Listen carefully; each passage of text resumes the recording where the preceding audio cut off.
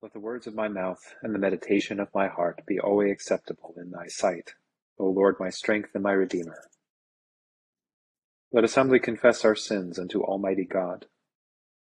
Almighty and most merciful Father, we have erred and strayed from thy ways like lost sheep. We have followed too much the devices and desires of our own hearts. We have offended against thy holy laws. We have left undone those things which we ought to have done, and we have done those things which we ought not to have done, and there is no health in us. But thou, O Lord, have mercy upon us, miserable offenders. Spare thou those, O God, who confess their faults. Restore thou those who are penitent, according to thy promises declared unto mankind, in Christ Jesus our Lord. And grant, O most merciful Father, for his sake, that we may hereafter live a godly, righteous, and sober life, to the glory of thy holy name. Amen. The Almighty and merciful Lord grant you absolution and remission of all your sins, true repentance, amendment of life, and the grace and consolation of his Holy Spirit. Amen. Our Father, who art in heaven, hallowed be thy name. Thy kingdom come, thy will be done, on earth as it is in heaven. Give us this day our daily bread, and forgive us our trespasses, as we forgive those who trespass against us. And lead us not into temptation, but deliver us from evil. For thine is the kingdom, and the power, and the glory, forever and ever. Amen.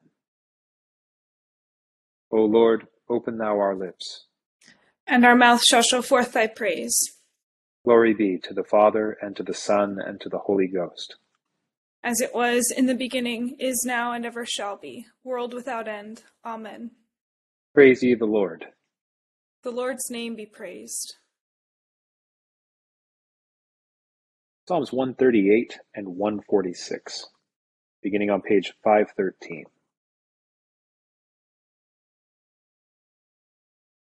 I will give thanks unto thee, O Lord, with my whole heart. Even before the gods will I sing praise unto thee. I will worship toward thy holy temple, and praise thy name, because of thy loving kindness and truth. For thou hast magnified thy name and thy word above all things. When I called upon thee, thou heardest me, and enduest my soul with much strength. All the kings of the earth shall praise thee, O Lord, for they have heard the words of thy mouth. Yea, they shall sing the ways of the Lord, that great is the glory of the Lord. For though the Lord be high, yet hath he respect unto the lowly. As for the proud, he beholdeth them afar off. Though I walk in the midst of trouble, yet shalt thou refresh me. Thou shalt stretch forth thy right hand upon the furiousness of mine enemies, and thy right hand shall save me. The Lord shall make good his loving kindness toward me. Yea, thy mercy, O Lord, endureth forever. Despise not then the works of thine own hands. Psalm 146. Praise the Lord, O my soul. While I live will I praise the Lord. Yea, as long as I have any being, I will sing praises unto my God. O put not your trust in princes, nor in any child of man, for there is no help in them. For when the breath of man goes forth, he shall turn again to his earth, and then all his thoughts perish. Blessed is he that hath the God of Jacob for his help, and whose hope is in the Lord his God. Who made heaven and earth, the sea, and all that therein is, who keepeth his promise forever. Who helpeth them to right that suffer wrong, who feedeth the hungry. The Lord looseth men out of prison, and the Lord giveth sight to the blind. The Lord helpeth them that are fallen, the Lord careth for the righteous. The Lord careth for the strangers, he defendeth the fatherless and widow. As for the way of the ungodly, he turneth it upside down. The Lord thy God, O Sion, shall be king for evermore, and throughout all generations. Glory be to the Father, and to the Son, and to the Holy Ghost. As it was in the beginning, is now, and ever shall be, world without end. Amen. Here begins the third chapter of the book of Esther. After these things, King Ahasuerus promoted Haman, the son of Hammedatha the Agagite, and advanced him and set his seat above all the princes who were with him. And all the king's servants who were within the king's gate bowed and paid homage to Haman, for so the king had commanded concerning him. But Mordecai would not bow or pay homage. Then the king's servants who were within the king's gate said to Mordecai, "Why do you transgress the king's command?" Now it happened, when they spoke to him daily and he would not listen to them, that they told it to Haman, to see whether Mordecai's words would stand, for Mordecai had told them that he was a Jew. When Haman saw that Mordecai did not bow or pay him homage, Haman was filled with wrath. But he disdained to lay hands on Mordecai alone, for they had told him of the people of Mordecai. Instead, Haman sought to destroy all the Jews who were throughout the whole kingdom of Ahasuerus, the people of Mordecai. In the first month, which is the month of Nisan, in the 12th year of King Ahasuerus, they cast Pur, that is the lot, before Haman, to determine the day and the month, until it fell on the 12th month, which is the month of Adar. Then Haman said to King Ahasuerus, "There is a certain people scattered and dispersed among the people in all the provinces of your kingdom. Their laws are different from all other peoples, and they do not keep the king's laws. Therefore it is not fitting for the king to let them remain. If it pleases the king, let a decree be written that they be destroyed, and I will pay 10,000 talents of silver into the hands of those who do the work, to bring it into the king's treasuries." So the king took his signet ring from his hand and gave it to Haman, the son of Hammedatha the Agagite, the enemy of the Jews. And the king said to Haman, "The money and the people are given to you, to do with them as seems good to you." Then the king's scribes were called on the 13th day of the first month, and a decree was written according to all that Haman commanded, to the king's satraps, to the governors who were over each province, to the officials of all people, to every province according to its script, and to every people in their language. In the name of King Ahasuerus it was written, and sealed with the king's signet ring. Here ends the first lesson. My soul doth magnify the Lord, and my spirit hath rejoiced in God my Saviour. For he hath regarded the lowliness of his handmaiden. For behold, from henceforth all generations shall call me blessed. For he that is mighty hath magnified me, and holy is his name. And his mercy is on them that fear him throughout all generations. He hath showed strength with his arm. He hath scattered the proud in the imagination of their hearts. He hath put down the mighty from their seat, and hath exalted the humble and meek. He hath filled the hungry with good things, and the rich he hath sent empty away.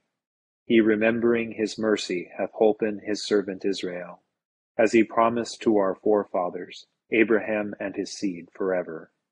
Glory be to the Father, and to the Son, and to the Holy Ghost, as it was in the beginning, is now, and ever shall be, world without end. Amen. Here begins the 28th chapter of the book of Acts. Now when they had escaped, they then found out that the island was called Malta, and the natives showed us unusual kindness, for they kindled a fire and made us all welcome, because of the rain that was falling and because of the cold. But when Paul had gathered a bundle of sticks and laid them on the fire, a viper came out because of the heat and fastened on his hand. So when the natives saw the creature hanging from his hand, they said to one another, "No doubt this man is a murderer, whom, though he has escaped the sea, yet justice does not allow to live." But he shook off the creature into the fire and suffered no harm. However, they were expecting that he would swell up or suddenly fall down dead. But after they had looked for a long time and saw no harm come to him, they changed their minds and said that he was a god. In that region there was an estate of the leading citizen of the island, whose name was Publius, who received us and entertained us courteously for 3 days. And it happened that the father of Publius lay sick of a fever and dysentery. Paul went in to him and prayed, and he laid his hands on him and healed him. So when this was done, the rest of those on the island who had diseases also came and were healed. They also honored us in many ways, and when we departed, they provided such things as were necessary. After 3 months, we sailed in an Alexandrian ship whose figurehead was the twin brothers, which had wintered at the island. And landing at Syracuse, we stayed 3 days. From there, we circled round and reached Rhegium. And after 1 day, the south wind blew, and the next day we came to Puteoli, where we found brethren, and were invited to stay with them 7 days. and so we went toward Rome. And from there, when the brethren heard about us, they came to meet us as far as Appii Forum and 3 Inns. When Paul saw them, he thanked God and took courage. Here ends the second lesson. Lord, now lettest thou thy servant depart in peace, according to thy word. For mine eyes have seen thy salvation, which thou hast prepared before the face of all people, to be a light to lighten the Gentiles, and to be the glory of thy people Israel. Glory be to the Father, and to the Son, and to the Holy Ghost, as it was in the beginning, is now, and ever shall be, world without end. Amen. I believe in God, the Father Almighty, maker of heaven and earth, and in Jesus Christ, his only Son, our Lord, who was conceived by the Holy Ghost, born of the Virgin Mary, suffered under Pontius Pilate, was crucified, dead, and buried. He descended into hell. The third day he rose again from the dead. He ascended into heaven, and sitteth on the right hand of God the Father Almighty. From thence he shall come to judge the quick and the dead. I believe in the Holy Ghost, the Holy Catholic Church, the communion of saints, the forgiveness of sins, the resurrection of the body, and the life everlasting. Amen. The Lord be with you. And with thy spirit. Let us pray. O Lord, show thy mercy upon us. And grant us thy salvation. O Lord, save the state. And mercifully hear us when we call upon thee. And do thy ministers with righteousness. And make thy chosen people joyful. O Lord, save thy people. And bless thine inheritance. Give peace in our time, O Lord. For it is thou, Lord, only that makest us dwell in safety. O God, make clean our hearts within us. And take not thy Holy Spirit from us. O God, whose never-failing providence ordereth all things both in heaven and earth, we humbly beseech thee to put away from us all hurtful things, and to give us those things which are profitable for us, through Jesus Christ our Lord. Amen. O God, from whom all holy desires, all good counsels, and all just works do proceed, give unto thy servants that peace which the world cannot give, that our hearts may be set to obey thy commandments, and also that by thee, we, being defended from the fear of our enemies, may pass our time in rest and quietness, through the merits of Jesus Christ our Saviour. Amen. Lighten our darkness, we beseech thee, O Lord, and by thy great mercy defend us from all perils and dangers of this night, for the love of thy only Son, our Saviour Jesus Christ. Amen. Evening, everyone. Start our lessons tonight through the lens of the Psalms. Psalm 138 is very likely an exilic psalm, which is a way of saying that it's a song reflective of, if not composed during, the exile from Judea, from the temple city in Jerusalem. And this is one of the ways we account for the language of turning towards the holy temple of God, which took to be a practice in the exile period, and any time the Jews were in a diaspora situation of being sent away from the temple city. This is reflected in other sort of religious practices of orienting oneself toward a holy place. And so not being able to access the temple, one could still turn and face in the direction of the temple and still pray towards the temple. And it was a way of sort of vicariously experiencing the nearness to God by being turned toward it. But of course, in the Psalms, turning toward, as it continues to be in the New Testament, also is an image of repentance. To be turned turned again is to what it means to repent, to turn again. Sometimes it can also refer to a changing of the mind, but it's meant to be understood more in a more embodied way, through the embodied image of turning away from one thing and turning toward another thing. That's one of the most obvious ways you can show that someone has changed course, is if they're literally going in a different direction. And so to be oriented towards the house of God, regardless from whatever one was doing, was a way of acknowledging the centrality of where one's God is in the midst of these things. And that's reflected in the kind of the praise that's offered in Psalm 146, which is one part of the closing sequence of the Psalter.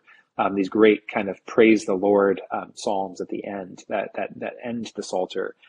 You have in the midst of this notion that throughout all generations, that God has been this consistent presence to all the faithful throughout all generations. And so while we can detect in Psalm 138 this within our own generation, a place to turn and be turned toward to find God in our midst, which is the prevailing image of that psalm. The second image in Psalm 146 is this image of throughout all of time, there is this you can be turned from any age and behold God.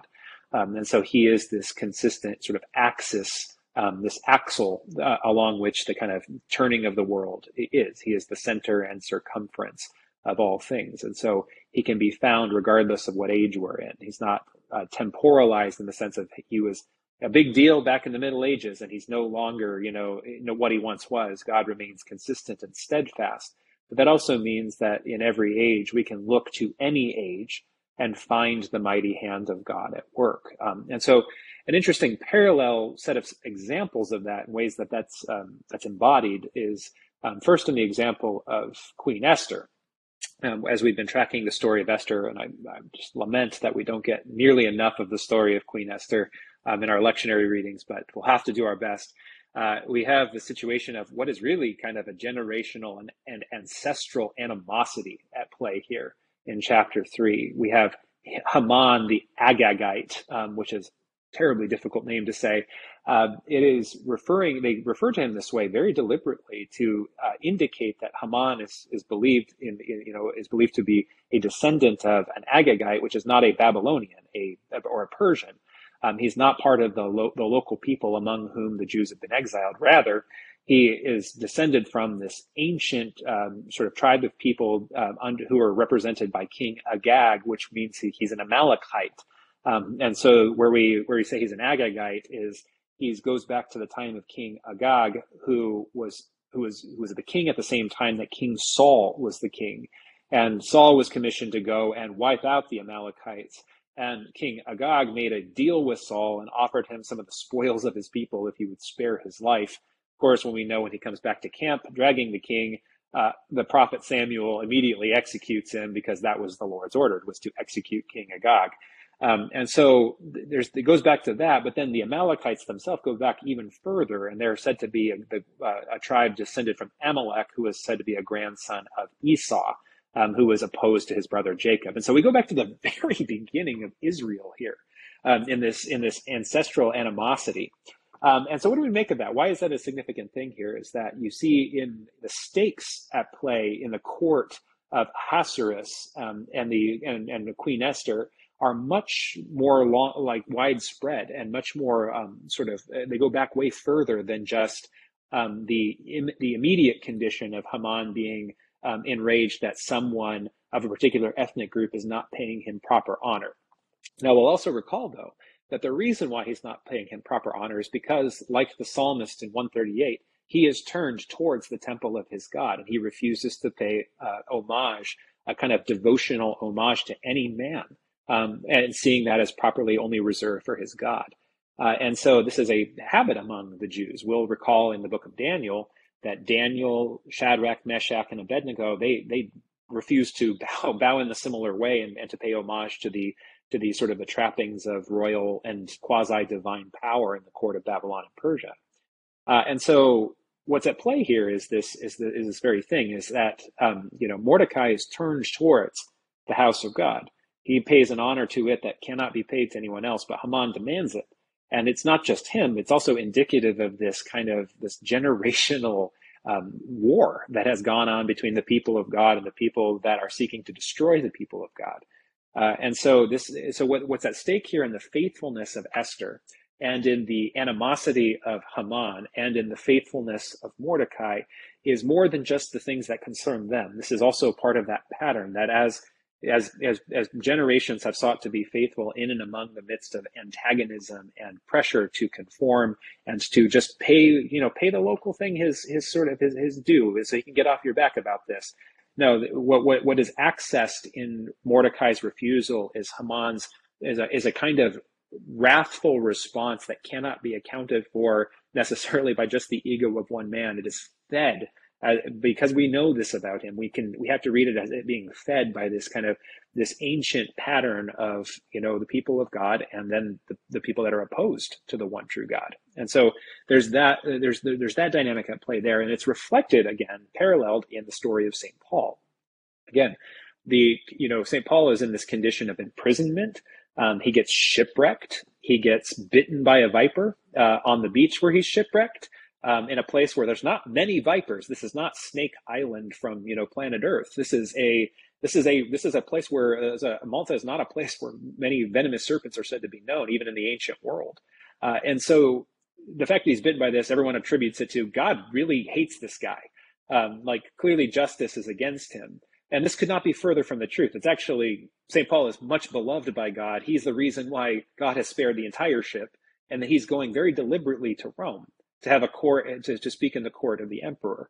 And the more he's getting towards that, the more to the eyes of the world, this would be a sign that, this guy is doomed, right? This guy has a terrible doom that's been sentenced over him by the gods.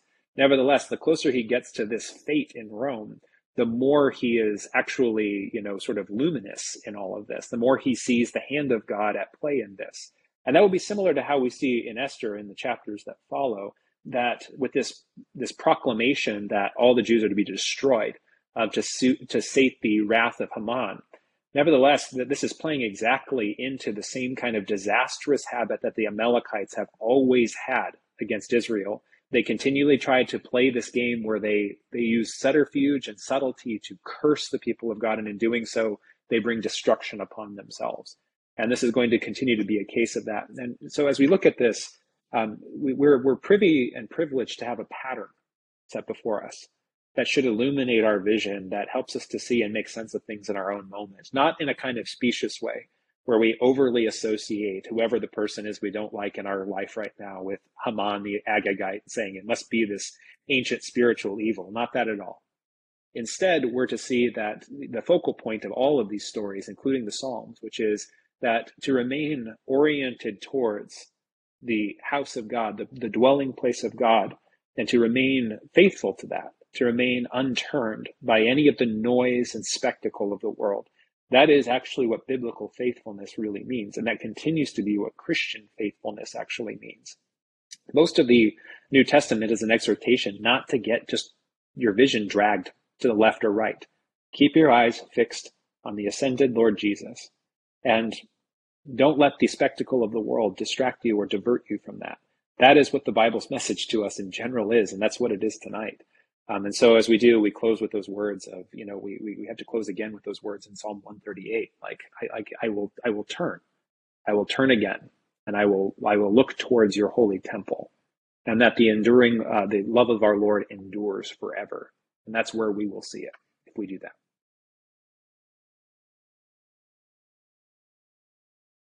Continuing with our intercession on page 590. Accept, O Lord, our intercessions for all mankind. The light of thy gospel shine upon all nations, and may as many as have received it live as becomes it. Be gracious unto thy church, and grant that every member of the same in his vocation and ministry may serve thee faithfully. Bless all in authority over us, and so rule their hearts and strengthen their hands, that they may punish wickedness and vice and maintain thy true religion and virtue. Give grace, O Heavenly Father, upon all our relations, friends, and neighbors. Reward all who have done us good, and pardon all those who have done or wish us evil, and give them repentance and better minds. Be merciful to all who are in any trouble.